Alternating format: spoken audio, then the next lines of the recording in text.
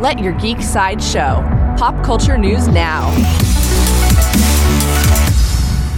Hi, this is Sam, and here are your daily geek headlines. Coming soon for the Sony PlayStation, Resident Evil 3 is being remade for the PlayStation 4. In the announcement trailer for the game, it is explained that you'll experience Jill Valentine's encounter with unrelenting Nemesis in this survival horror classic remade from the ground up. Resident Evil 3 will be available for the PlayStation 4 on April 3rd.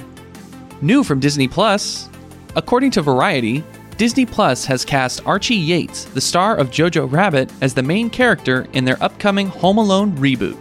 Yates won't be playing Kevin McAllister, but instead will be playing a new character in a similar premise to the original franchise. The Home Alone reboot will begin filming in 2020. New from DC, according to The Hollywood Reporter, Ezra Miller's The Flash film officially has a release date.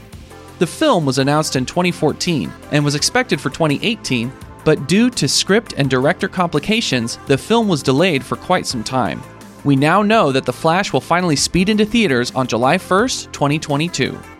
Coming soon from Warner Brothers, according to The Hollywood Reporter, the fourth Matrix film has a new release date.